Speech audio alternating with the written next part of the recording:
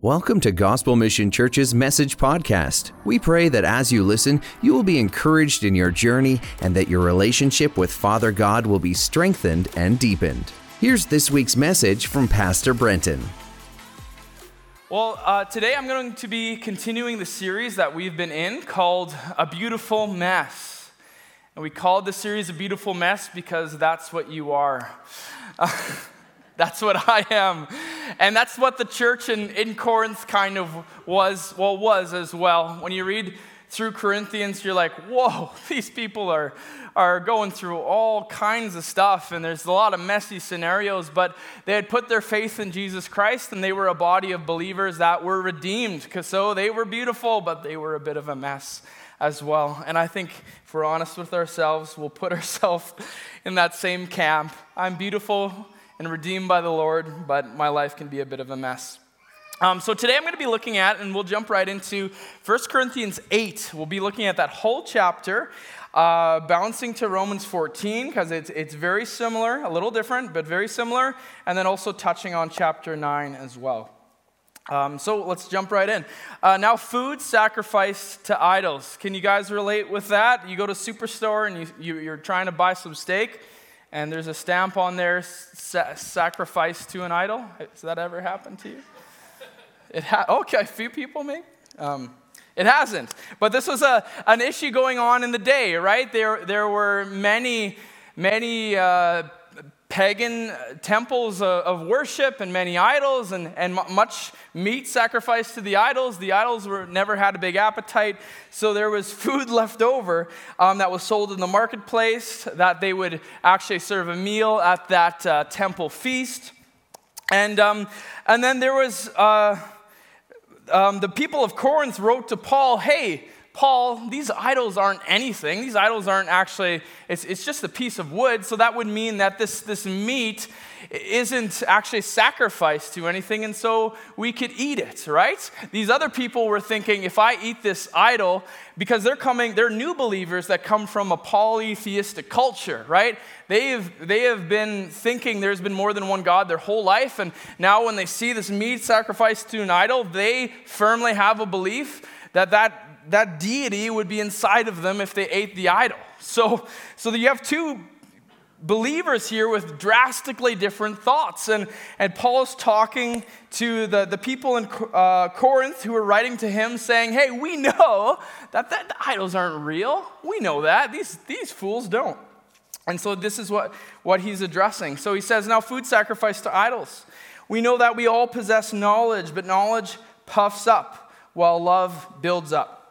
Those who think they know something do not yet know as they ought to know, but whoever loves God is known by God. Paul is correcting these people of Corinth because of their superior knowledge. They are actually true in believing that these idols are nothing. And if you eat this meat, it's not like a demon will enter your body. But they were not handling this knowledge in the right way with love towards their brothers and sisters in that community. So Paul is saying, you don't know as much as you should know. I like how the Message puts it, but knowing isn't everything. If it becomes everything, people end up as know-it-alls who treat others as know-nothings. Real knowledge is not that insensitive. What a good word for us, right? And I can relate to this in my own life. The time in my life where I thought I was the smartest when I was 16 years of age. I've never thought myself to be smarter than when I was 16.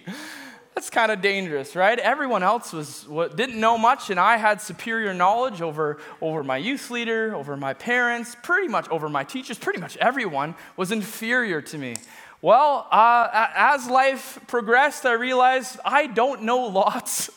I need to learn that, and as life progresses, I feel more dumb, and like I need to know lots, and that's a good thing, because hopefully I'm learning humility, and I didn't have humility when I thought I knew everything. Right? So if our knowledge, and sometimes as the body of Christ, I think we can aim for intellectual knowledge and say, if I just know my Bible better than everyone, then that's what I'm called to do. And I can preach a sermon here today, and it can be very intellectually stimulating, and this one might be. But if that makes you lord over other people and makes you look down on other people, you actually now don't really know and have the knowledge that God wants you to have. Amen? Bit of a danger for all of us, I think. I love what it says. I think it relates so well. James 3:17, but wisdom from above. You really want knowledge? Like, wisdom from above is first of all pure. It's peace-loving. It's gentle at all times.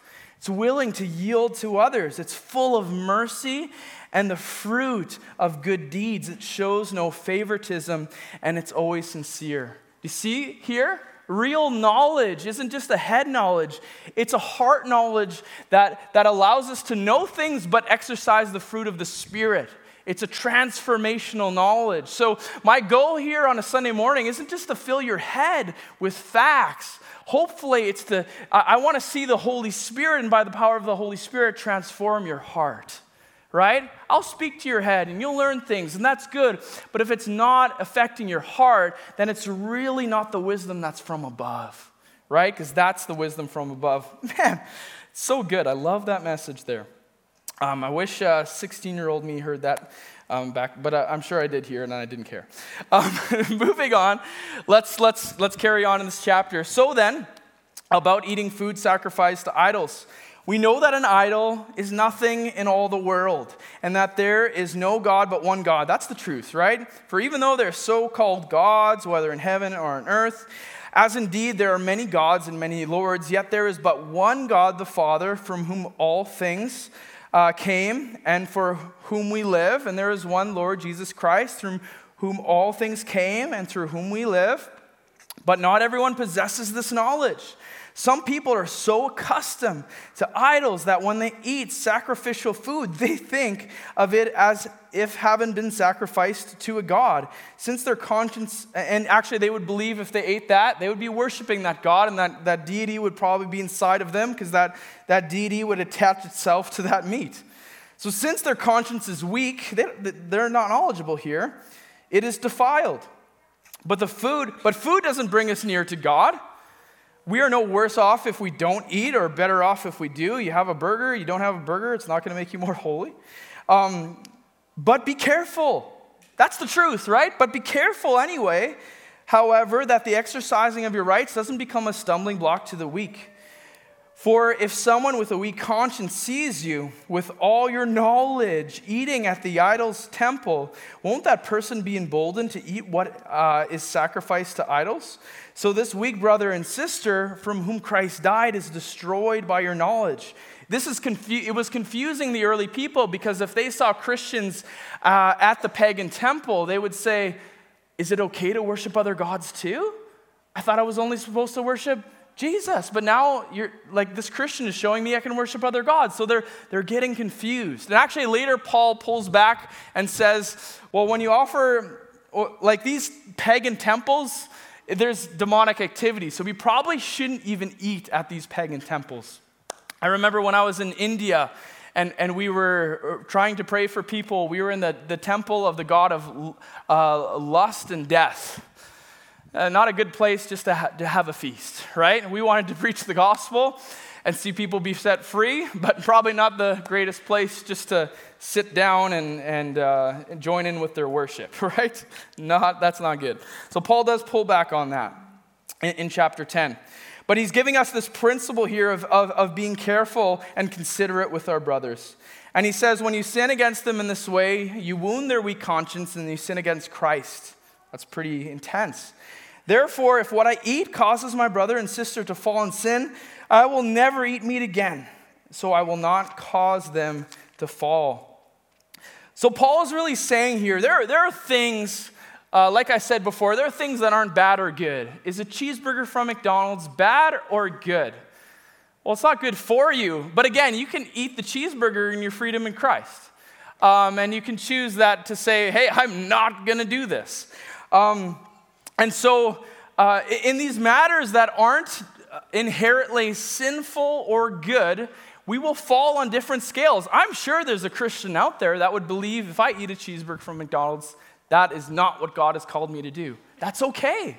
That's okay. That's the belief that they have. What we need to do as Christians, actually, and what we're called to do is follow our convictions on these matters, right? When it comes to matters that aren't inherently good or aren't inherently bad, like I would say cheeseburger from McDonald's, I'm just using that analogy. Follow your conviction, because there's a principle that anything not done out of faith is sin. In Romans 14, it says, "But whoever has doubts is condemned if he eats, because he's not eating from faith. For whatever doesn't proceed from faith is sin."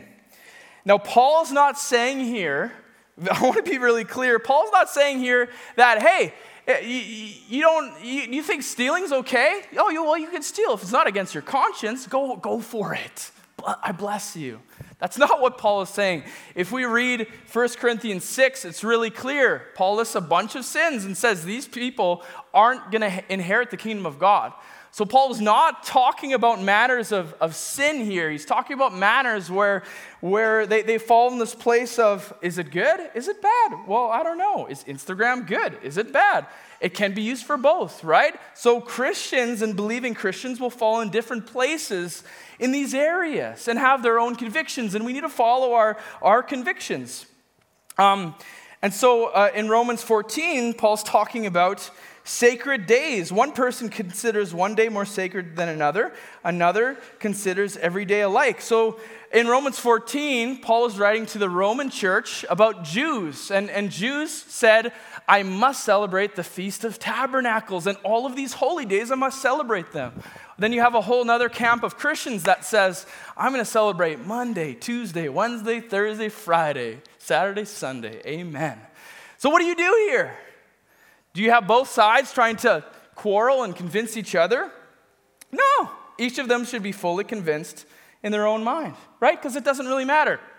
The truth is that you can fall another camp and just follow God and follow your convictions, because we're not talking about sin here, right? So let's look at what Paul says about food in Romans 14 as well. And here he's not talking about necessarily food sacrificed to idols, but the Jewish people that they came to faith in Christ. They believe that Christ saved them, but they're still following, they're still not eating bacon. Therefore, let's not pass judgment on another any longer. So what Paul doesn't want is the Jews who are saved to be over here and be like, those pagan Gentiles, they just ate a Big Mac with bacon. That is defiling them, right? No, it's not a matter of sin. Don't judge them. And he didn't want the Jewish or the Gentiles here to be like, hello, I got some bacon for you. Do you want to eat it? Have you eaten bacon before? It's so good, like way better than broccoli, right? He didn't want that to be happening in the church, because we're not talking about matters of sin here. He wanted respect for one another, and I'll just read what he wants. But rather decide never to put a stumbling block or hindrance in the way of another brother. I know I'm persuaded in the Lord Jesus that nothing's unclean in of itself. This is the truth. But if it's unclean for anyone who thinks it's unclean, then it's unclean. For if your brother is grieved by what you eat, you're no longer walking in love. So Paul didn't want the Gentiles to be lording that bacon over the Jews, and he didn't want the Jews to be looking down and judging these people who have freedom in their conscience to eat bacon. So the question here, and it's a hard question to answer, is what is a stumbling block? What is that? And before I try to explain it, I need you to repeat after me. Brenton will not answer all of my questions about this today. Y'all think I'm joking. Can you repeat after me?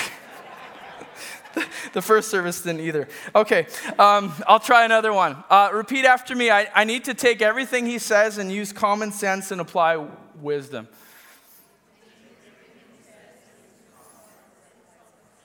I feel really good now. I can continue. I actually I read this, it was too late to put in the PowerPoint. Paul says in chapter 10, I speak to sensible people, judge for yourselves what I say. As soon as I read that, you're like, yeah, I'm speaking to sensible people, so I'm good. So again, I'm going to try as best as I can to explain what is and what isn't a stumbling block here, because it can be a term that is misused. First of all, a stumbling block should never put us under and back under the law. It should never rob our Christian freedom and never rob the righteousness that Christ purchased us, right? We're not saved through our actions. We're saved through our faith in the Lord Jesus Christ. Amen? Amen. So if you read Galatians, what was actually happening is that people who thought they were believers, they believed in Jesus, but they also believed, well, I believe in Jesus and you have to do these other things to be saved. And so they talked to Titus and they were saying, hey, Titus, Jesus is cool, but unless you're circumcised, you won't be saved.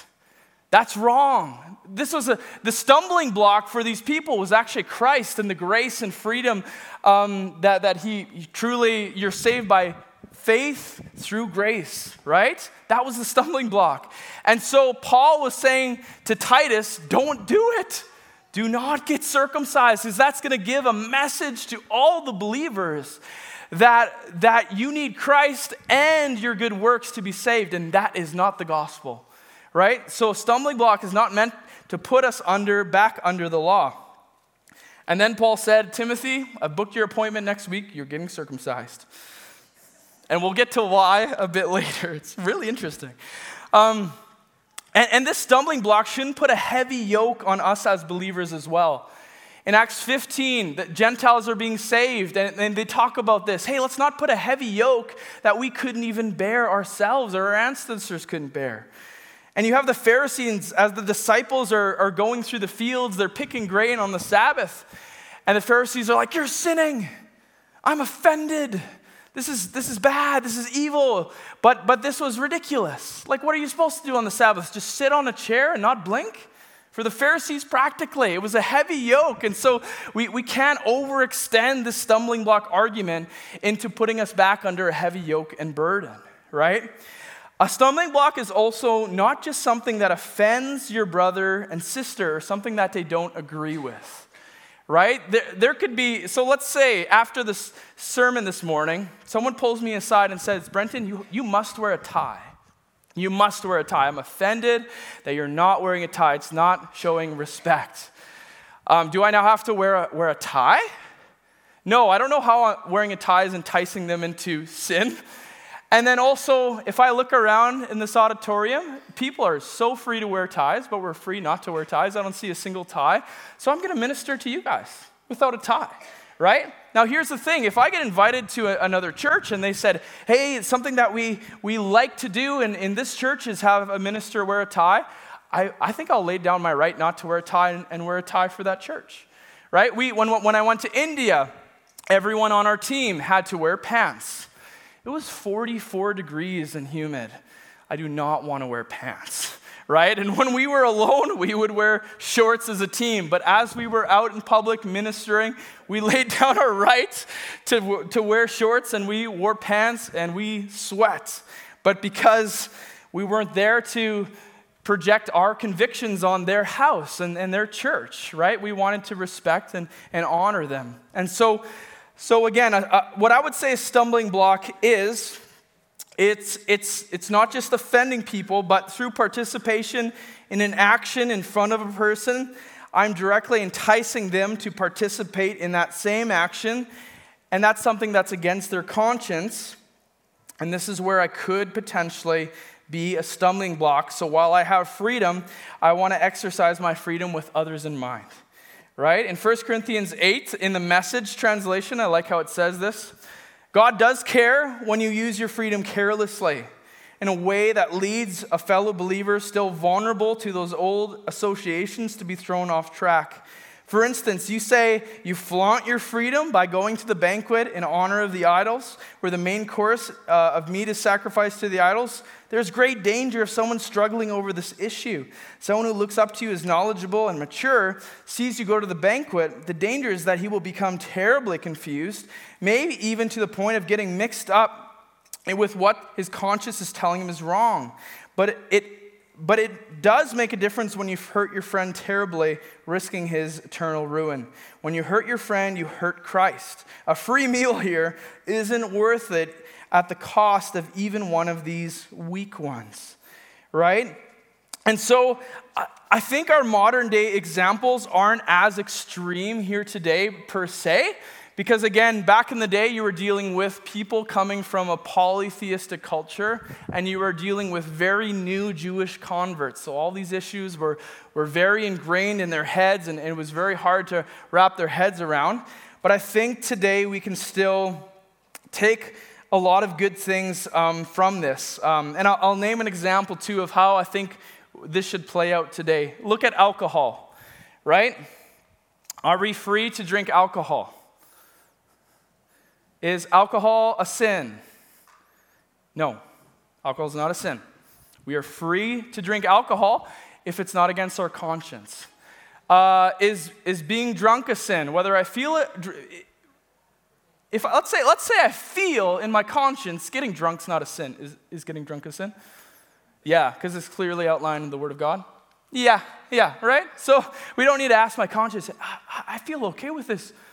God, are you? No, read your Bible, know your Bible, be scriptural, right? We can't go there at all. Then we're ruling our own lives and we're led by our conscience instead of the Word of God. But drinking alcohol is okay.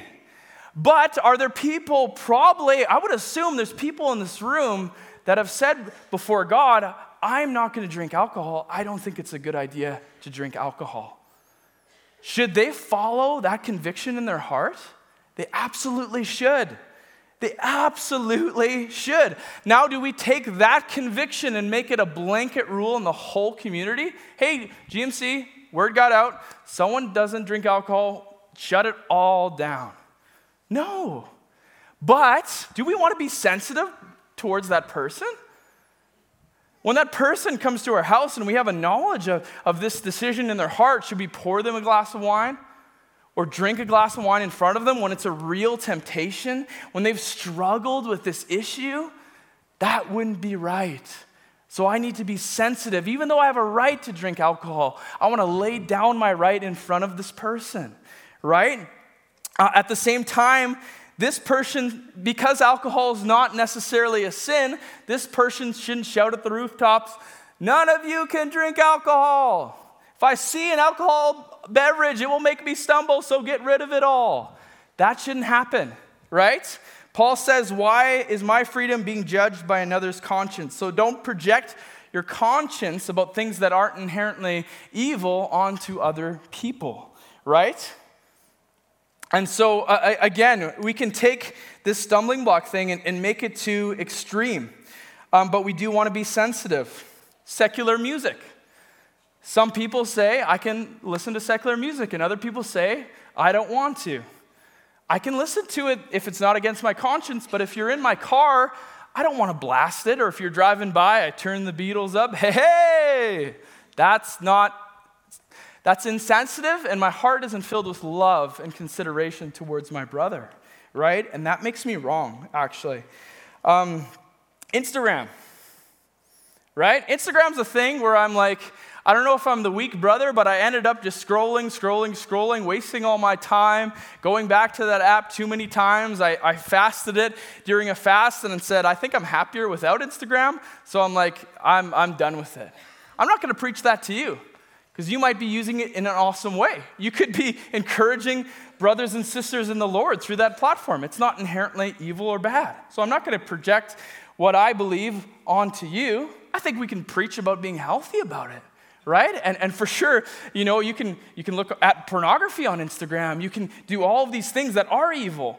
But again, it's not inherently evil. So we can live with each other even though we fall in different areas in these ways and still build each other up. Amen? I'm just rambling here. But what is Paul wanting us to take away from all of these things? First of all, if your knowledge puffs you up, you don't know a lot. That's not true knowledge. If your knowledge is making you higher than everyone else, try to learn what true knowledge really is in the kingdom of God, right? Because knowledge doesn't make us better than anybody else. We need to be people that are humble. Again, wisdom from above is pure, peace-loving, gentle at all times, willing to yield to others, full of mercy and the fruit of good deeds. It shows no favoritism. It's always sincere.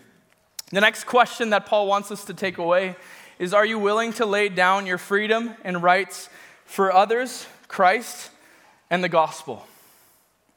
And this is where sometimes we can get offended by just me saying that. Are you telling me that I can't have a glass of wine? Are you telling me this? Are you telling me this? I'm not telling you anything. I'm giving you these principles and telling you to be wise about them. But here's a news flash. You don't belong to yourself. You belong to Christ. So we need to be willing to lay it all down at the feet of Jesus, whatever God's asking us to. Paul says in this passage, if not eating meat makes my brother stumble, I'll never eat meat again. He's not saying that he won't eat meat again, but he's saying, I'm willing to do whatever it takes. In chapter 9, Paul talks to the church in Corinth, and he says this, if others have this right of support from you, shouldn't we have it all the more? Other people were collecting money from the church of Corinth. And they had every right to do that because Paul lays out a biblical principle that if you get the gospel preached, it's fine that you make a living off of that. So Paul says, hey, Corinth, I could tell you to show me the money.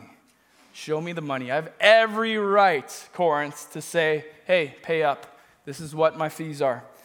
But he laid down that right. But we did not use this right. On the contrary, we put up with anything rather than hinder the gospel of Christ. It would have been a hindrance to his ministry of preaching the gospel in Corinth to hold the right that he had to collect wages from them, so he laid down that right so the gospel could advance. And he later continues this thought, verse 19, though I'm free and belong to nobody, I have made myself a slave to everyone to win as many as possible. Paul laid down his life, right? And we as believers, we're called to do the same. We're called to be willing to lay it all down. We have a Daniel fast coming up. And what I don't want to do in the Daniel fast is, hey God, I'm fasting Instagram this year. Well, I'm not even on Instagram. It's not really a sacrifice for me, right? What I don't want to do before God is, God, you're not asking me to fast coffee. No. Can't be. That can't be it. I don't know why I'm saying this, because now I'm going to have to fast coffee. My wife will hold me to that. But I should be willing to fast coffee. I should be willing to lay down my rights. I should be willing to serve you and be filled with love and lay it all down for the sake of the gospel, right? And Paul says to the Jews, I become like a Jew to win the Jews. To those under the law, I become like under the law. To the Gentiles, I become the Gentiles and all of these things. And Paul's not saying that I sin in front of them. I'm going to hang out with my buddies and get drunk because that will share the gospel to them. No, that's not what he's talking about. But this is where it comes back to Timothy. Timothy was circumcised, right? Titus wasn't. But Timothy was, because Timothy was called to preach the gospel to the Jewish people. To preach the gospel to the Jewish people, he needed to enter the synagogue. To enter the synagogue, he needed to be circumcised. Did Timothy have a right not to be circumcised? He had that right. Would it have been wrong if he got circumcised thinking that it was now saving him? That would have been wrong. But Timothy knew he was saved through Christ, but he also knew that he was called to his Jewish brethren. So he took the sacrifice and laid down his rights. And we want to do the same thing in our life, right? Sometimes I feel God, I remember when I wasn't just a Bible student that was working at church in a lot of debt, and I had a bit of money that I'd saved up at my parents' place. I remember God calling me, Brenton, would you be willing to give this away? And I was like, well, I'm saving up for a house. I'm wanting to get married. I need to buy another car. Are you asking me to give this up, God? But God was testing me. No, are you willing to? Right? And I think this is the message that Paul's trying to get across, that we need to be willing to lay down our rights for others. We need to be willing to lay down our rights so that we can preach the gospel and be sensitive towards our brothers and sisters who could be led into sin if we flaunt our freedoms in front of them. That's a call that we all have to do, to lay down our right and lay down our whole life before God. And if that's offended you this morning, then you check your heart. If you respond hearing this message saying, well, I don't want to lay this down. I'm not saying you have to lay it down, but it exposes our heart, right? Sometimes it exposes our heart. Well, God, I should be willing to lay it all down, right? Everything down at your feet. My life is yours, God. And that's how we want to live. Last thing Paul is saying is, can we live in unity and learn to love each other even when we see things differently on these matters that aren't inherently evil or good? They're disputable. Without saying, I know more than these vegetable-eating Jews. That's wrong. That your knowledge is puffing you up and making you higher than other people, you're wrong. Without quarreling over disputable matters. In Romans 14:1, it says, as for the one who is weak in faith, welcome him, but not just to quarrel over opinions. Hey, welcome here, Jewish brother. We're having a big plate of bacon. That's not loving, right? And this Jewish brother shouldn't be doing the same, judging them. Knowing when to be silent over our opinions. Amen? I love what Romans 14:22 says. So whatever you believe about these things, keep them between yourself and God. I think the church got wrapped up in all of these things that weren't necessarily inherently evil or weren't necessarily inherently good, and they were blah, blah, blah, blah, blah, blah, blah, blah, blah, blah, and they weren't focused on a dying world around them and building each other up in love in their congregation. So Paul said, zip it! I think we can have these conversations, but if that becomes the focus and we lose track of why we're truly here and just get wrapped up in all of these useless debates, we've lost focus. So I think that's why he said to the church, let's just drop this right now. Jewish people, Gentile people, we're saved by Christ. We have different places on these matters. Now let's serve. He wasn't saying don't call sin, right? But on these disputable matters, not inherently good or evil, I think it's a time to drop it, and there can be a time to drop it. Without projecting our conscience over everyone and judging the other people. Romans 14, you then, why do you judge your brother or sister, or why do you treat them with contempt? This happens all the time, right? Look at those Instagram people. I'm more holy than them. On the other side, you have, look at this religious prude. Psh, that's wrong. That's wrong. For we all will stand before God's judgment seat. I'm not the judge of your life, thank God. You're not the judge of my life, thank God. And we'll all stand before the perfect judge one day. Amen? Amen.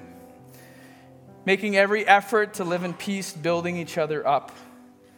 Romans 14:19, let's therefore make every effort to do what leads to peace and to mutual edification. As a church, we are always going to call sin. What's clear in the Word of God? We're called to do that. We can't just say matters of evil and say, well, it's up to you. No, we need to be firm with the truth of God. But do you want to eat a burger or not?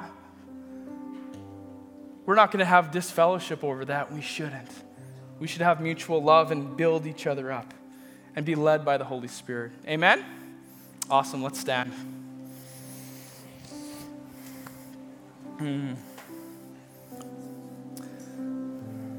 Yeah, God, I thank you for who you are. And I thank you for the body of Christ, God.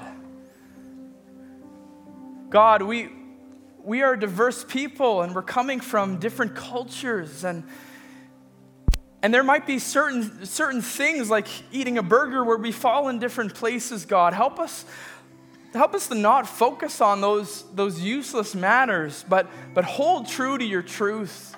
Build each other up. And God, I ask you this morning to check our hearts.